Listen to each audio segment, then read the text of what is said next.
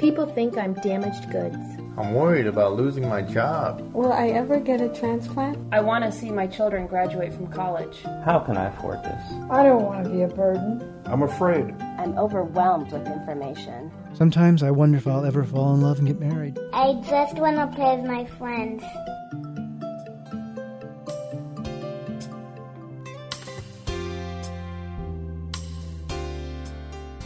You're listening to Kidney Talk, streaming health, happiness, and hope to the renal community, with your hosts, Lori Hartwell and Stephen Furst.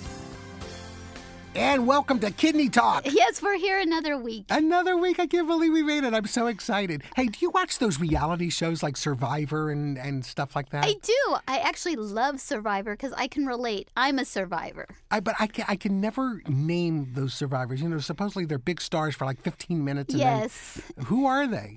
I know everybody was crazy about names. They were crazy about that guy who looked like Grizzly Adams or something. Oh, yeah. I can't remember his name. See, you can't remember his name. But I rest my case. If I saw him on the street, I would recognize him. Well, because he's 9'10" and, 800 pounds. But the show's fascinating because, you're out there on the tropical beaches and they're eating bugs and they're doing all kinds of things. And as kidney patients, we have to eat all kinds of weird things and drink weird things. So I think I relate. I wonder if somebody on dialysis could be a member of Survivor. They should have an entire episode series of surviving on dialysis while you're eating bugs. As long as they're low potassium bugs. Survivor itself is easy compared to what it's like to living with kidney disease. You know what? That is a great analogy. Yes. Because it's much tougher than people imagine. It's the same thing like with diabetes. People say, oh, so what? You have to pass up dessert.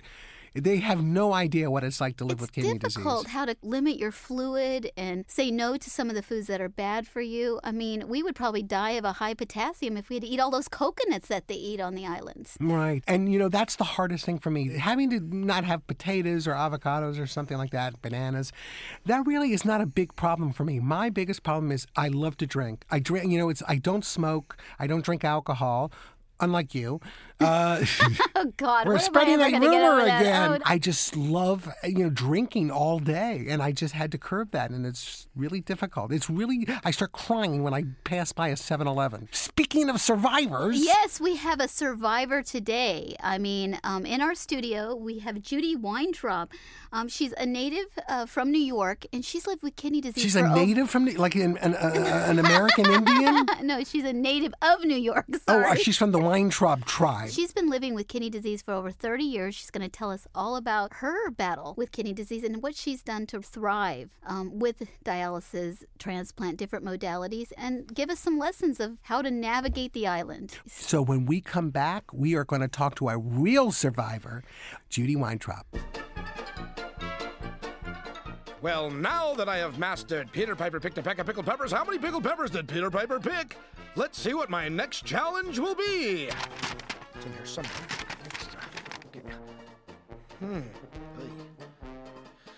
Say this 3 times fast. Fistula first feels fantastic for future fitness. Fistula first feels fantastic for future fitness. Fistula first feels fantastic for future fitness. Now if I only knew what that means. A fistula should be your first choice for your dialysis access. It says here, less infection and less hospitalizations. That's good. Yes. Lasts longer.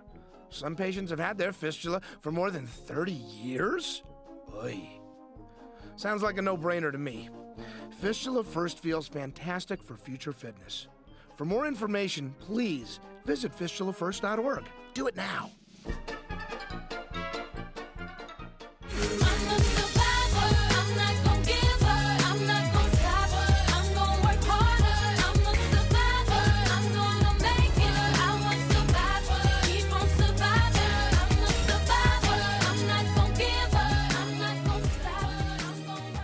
We have a very special guest. Judy Weintraub's here with us in the studio today. So welcome to the show. Thanks, Lori. Thanks, Stephen. It's an honor to be here. It's a privilege to be able to reach out to other people as you do, Lori, and I'm happy to be here with you today. Now, you have some experience. You've been on dialysis for like gazillion years. A gazillion plus a decade. Yes. Yeah. Now, tell us how it all started. Tell us the history of your kidney disease here. Well, actually, I have kidney disease. It started when I was 4. 4 years old. 4 years old. And so I'm living with kidney disease. You don't have to guess my age, for 43 years. And my kidneys went into total renal failure when I was in adolescence at age 15. And understandably, that's probably was the biggest shock of my lifetime. That must be so tough as a teenager. Yeah, as a teenager, it's probably the most challenging period of time to have to deal with something like this, when all you want to do is be like the other kids and not stand out in the crowd. For something to happen to you like this, it was really a journey to go through, and eventually learn to accept what was going on with me. But when it happened initially, I was thrust into survival mode. My family, because they wanted me to have as normal a childhood as possible, they didn't tell me all that was happening with my kidney function, so I didn't really know until one day the doctor said on my periodic visit, "Why don't we go upstairs and visit the dialysis unit?" Oh, my goodness. All I could think to myself was, what is dialysis? What is dialysis? Why are they sending me up here? And I don't want to walk into that scary room. And so I did start when I was in my sophomore year of high school on dialysis. What was the first kind of treatment you had? What modality? Back in the 70s, peritoneal dialysis was considered an emergency option, and hemodialysis was essentially the only game in town. When I started in the mid-70s, there had been quite a bit of home hemo patients beforehand in the 60s, but by the time I started, the Medicare Act had been passed a few years before, and the proliferation of dialysis units caused most people to dialyze in-center at that time. So it really made home dialysis less of an option because in the mid-70s, absolutely. So when I started, it was in a pediatric unit in New York, and I was told, "Don't worry, you'll get a transplant, you'll be fine." So that was all I could focus on at the time.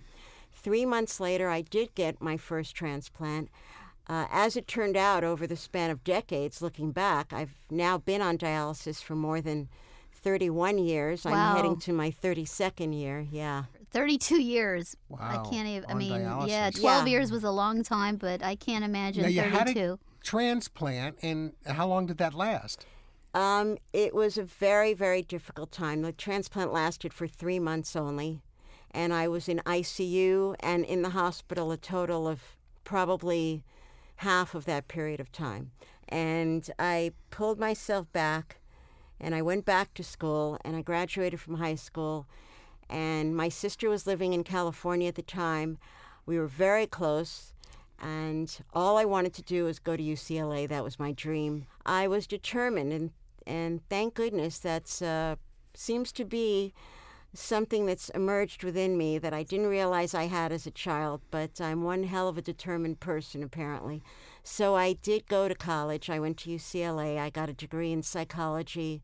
Then I went on to USC and got a degree in special education. Now, this is all while you're on dialysis? You got it.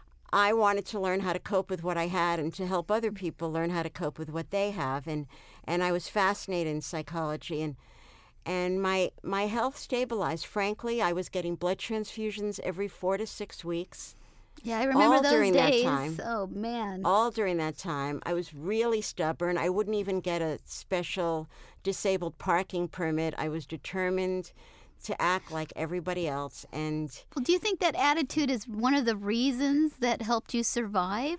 Well, was that you were determined to not be a victim to this illness? Absolutely, Lori. One thing that I've learned over the years is that kidney disease is something that happens to some people, and then you choose if you're going to buy into what other people project onto you. Are you going to take on that victim mentality that so often comes up, and are you going to give up and be just kind of let go of a lot of things, or are you going to continue to strive and be determined to live as full a life as possible. Well, one of the It things I paid know off. that has been one of the reasons that you've done so well is you cannulate yourself, that stick yourself for hemodialysis. And when did you first start doing that? How did the healthcare professionals encourage you to do that? I began doing that immediately after that first transplant rejected, and I had a fistula that had stopped working, and I had a shunt. Nobody knows what a shunt is anymore. So how old were you when you started self-cannulating? I was 16 years old. Oh, wow. So you've been sticking yourself for 31 years? Well, I was on peritoneal dialysis, but what happened was after graduate school, I started working with deaf children, and during that time, I was called for a second kidney transplant, which was a kind of a Twilight Zone episode, and that the kidney was put into me. It went into shock. My body rejected it, and the kidney never worked and had to be removed after a couple of months. Did you get your money back? You know, I could never understand, Stephen, why you had to pay the transplant bills if the transplant didn't work. I You could should get never figure that one out. Exactly. If you buy a car and it doesn't work, you're going to get your money back. Exactly. Could never, ever figure that one out. So anyway, that transplant didn't work. I went back to in-center hemo, and it was at that point that I started exploring other options. I started PD, and I did that for 12 and a half years, and I had a fantastic run with it. I never got peritonitis. I had the same catheter throughout. By that time, I was ready more than 2 decades of dialysis. I began thinking about a third transplant because of joint issues starting to happen in my body. I went for a third transplant. Unfortunately, that baby didn't last for more than 3 months as well. Wow, so you've had some pretty bad luck with these transplants. You know what? There's something, I think I have a kick-ass immune system. There is something inside my body that just doesn't like kidneys. But on the other hand, I feel that it's one of the reasons why I'm here today. I'm doing nocturnal home hemodialysis now for 4 years. I'm very, very fortunate. There's a man who came into my life this year through a mutual friend. His name is Joel, who we're wild about each other. We're getting married next year. Well, we got to take a quick break. And when we come back, we're going to hear more about her kick-ass immune system. And now it's time to Ask the Nephrologist. What can I do about sexual dysfunction, and will it improve if I get a transplant? And here's Dr. Alan Nissenson with the answer. There are serious issues with sexual function when patients are on dialysis, both in men and in women, caused by the disruption of normal hormone levels in either men or women. So there's decreased sexual desire. Men have very difficult time having an erection. This has been well documented and is a significant problem. But it's not hopeless. And there are a number of things that can improve sexual dysfunction more for men than for women. For men, there are male hormone injections that are sometimes effective. There are prostheses that have been used successfully so that men can still have intercourse if they choose to do that. And recently, there have been a couple of papers with these sort of erectile dysfunction drugs that are so popular now, and particularly with Viagra, showing that Viagra does have a positive effect on men who have sexual dysfunction, men on dialysis, and is safe. So, and there are now published dose recommendations for using Viagra in this population. So all of those things can be tried. For women, it's more difficult, women on dialysis. There really hasn't been the attention to this. Part of the reason is that it's more difficult to measure the dysfunction other than just by reporting. In men, there actually are tools to measure penile function, so this can be quantitated pretty well. And then if you do an intervention like Viagra, you can actually measure this. So it's not just someone telling you that everything's better, which, always is difficult. For women, it's harder. So there aren't any great solutions for women on dialysis right now that I'm aware of. On the other hand, and the last part of your question, which is about transplantation, the good news is that the abnormal hormone levels are caused by the accumulation of toxins that are not removed by dialysis. So if you have a functioning transplant, these things generally improve significantly. Small caveat, which is the immunosuppressive drugs can sometimes have the same side effect, although much less commonly than dialysis itself. So it's not that automatically a well-functioning transplant will be a cure to this problem, but there's a good chance that things will improve, particularly if you're on reasonable doses of immunosuppressive drugs. The Ask the Nephrologist segment of this program is intended for informational purposes only. It is not intended to be a substitute for professional medical advice, diagnosis, or treatment from your physician. Always seek the advice of your own healthcare provider regarding your medical condition. The Renal Support Network and the Renal Physicians Association make no representations or warranties and provide no guarantees of any kind as to the accuracy of any information provided during the Ask the Nephrologist segment.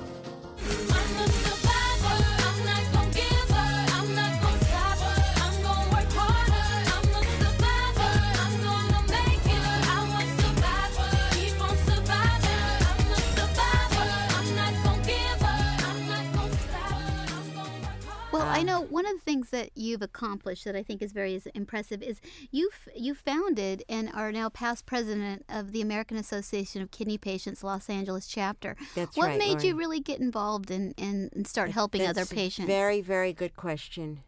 Why do you always have the good questions? After working with deaf children for a number of years, and all of a sudden I was approaching another milestone.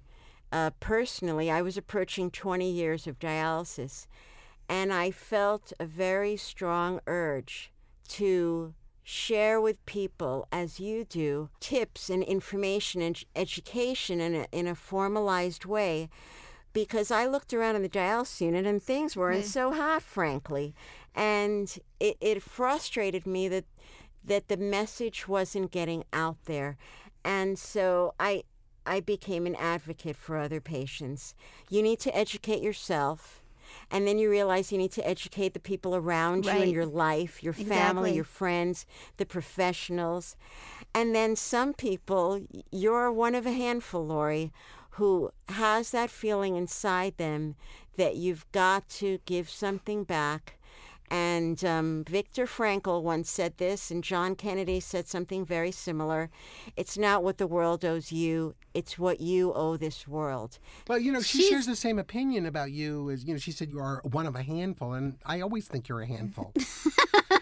So a handful of what? I'm not going to say. No, she's wonderful doing this, and the other thing that people don't know about her, she's a wonderful tap dancer.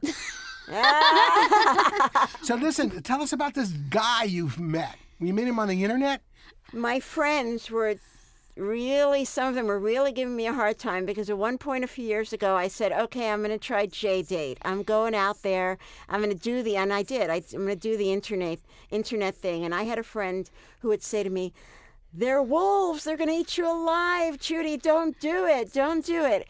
And I said, if anything, it'll be like a cultural anthropology experiment.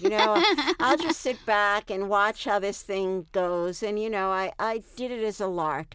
It ended up that I met this guy. He's the love of my life. His name is Joel, through a very, very dear friend. And we had no idea this was happening. I know him for about 2 years. And earlier this year, we ended up spending the day together. And at the end of the day, it was unbelievable. We both knew, we looked into each other's eyes, and we knew we were going to spend the rest of our lives with each other. Oh, wow. So how long have you known this guy? We know each other about 2 years. Oh, 2 years. And we were how long friends. Have you dated him, though? It wasn't even a normal dating kind of thing. As friends, we just spent the day together, and at the end of the day, we looked at each other. And in the same moment, it wasn't as if he had a notion and I had no clue, or I said, this is the guy for me, and he didn't have a clue. It was incredible. We both knew in the same moment. We didn't even know each other's foibles or, all the little things you learn about. And he gets me. And it's so extraordinary because so many people, they buy into the society's notion of a chronic illness. They don't get the technology has advanced so far that you can live a full life. You can be a functioning member of society. People, they do, I'm sure, Lori, you've seen this before. You know this. They approach you, the head tilts. How are you Right. feeling? Today. You know, they get everything drops on their face. The people who don't Are you know okay? Are you okay? Are you taking care of yourself? You know, maybe we're not thinking about that 24 hours a Yeah, day. maybe we're at focusing all. on our dreams and not taking care of ourselves. You know, if for example, you know, I know you're an animal lover, so if somebody comes up to you, Lori, they might ask you how your pets are doing. And I understand that if somebody knows that you're on dialysis, but they don't know you well, then that might be a first question. How are you feeling? Because they don't, you know, people put people into little boxes. This guy, Joel, he sees me. He sees me. We have a blast together. So what do you like to do? We And laugh, what's your favorite thing to do together? stare into each other's eyes. But I'm saying it's not true that when you get together, you just basically arm wrestle all the time? So you're planning your wedding. Do you have a song that's like your song? We do, but I can't disclose it because it's going to be a surprise. Oh, okay. Oh, so it's a unfortunately, I can't surprise. disclose it. And so what you're saying is kind of classified information because he's going to sing it for me at the Okay, wedding. well, he's going to sing for her I at hope the it- wedding. I hope it's not I Ain't Gonna Bump No More with No Big Fat Woman. It's not that song, is it? Is No, that the it's song? not. No, okay, No, good. it's not. Well, you know what, Judy Weintraub, you are a great survivor, and you got your whole life ahead of you again because you're starting a new passage and a new chapter in your life.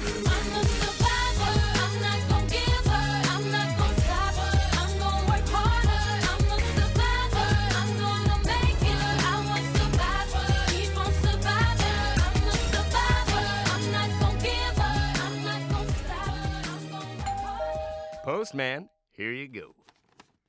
I won the $1 million giveaway sweepstakes. Oh, I finally got my tax refund check. Oh my God, I can't believe this. I got my order of Dairy Delicious. Oh boy, milkshakes, creamy soup, cereal with milk, and pudding. Why is Mr. Smith so excited about his Dairy Delicious? I have a hint. You see, Mr. Smith is on dialysis, and Dairy Delicious is real milk especially created for kidney patients. It has half the potassium and half the phosphorus of regular 2% milk, but it has 100% of the flavor. Perfect for people who love dairy products and need to keep their lab values normal and dietitians happy. And most of all, it's delicious. Thousands who have tried Dairy Delicious sing its praises. See what I mean? To order your own Dairy Delicious and possibly get as excited as Mr. Smith here, call 1-877-4-DAIRY-7. That's 1-877-432-4797. Or visit dairydelicious.com. Dairy healthy, dairy good, Dairy Delicious. The milk that's made for you. Wow, now talk about survivors. That is a real survivor. Yes. I mean, she has such an incredible story. She's just been through so much and continues to just use those kick-ass... What was a kick-ass immune system? Kick-ass immune system. I wonder if her fiancé knows she has a kick-ass immune system. I don't know, but You know. I think that it has served her very well because, you really need to know how to fight when you have kidney disease. You need to know how to fight when you're married, too. So she's got a really a tough road ahead of her. Now, listen, how long can you stare into your husband's eyes? You know, one time my wife was staring into my eyes, but I actually had something in my eye. We can control our own destiny. We can take charge of our health and ask questions about our medical options. We can form partnerships with our healthcare team. We can take steps toward self-improvement. We can be sensitive to the impact of our disease on our family. We can sing, dance, laugh, and enjoy our lives. We can appreciate today and look forward to tomorrow. We can help and support our fellow patients. We can pursue our hopes and dreams. We can make a difference.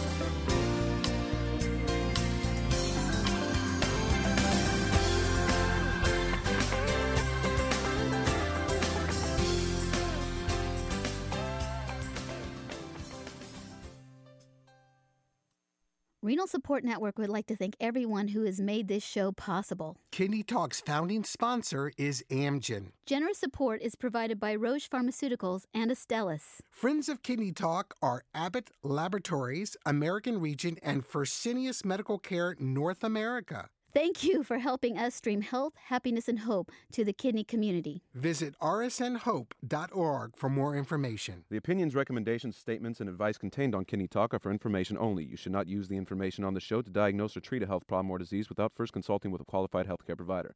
Please consult with your healthcare provider about any questions or concerns you may have regarding your condition or dietary regimen.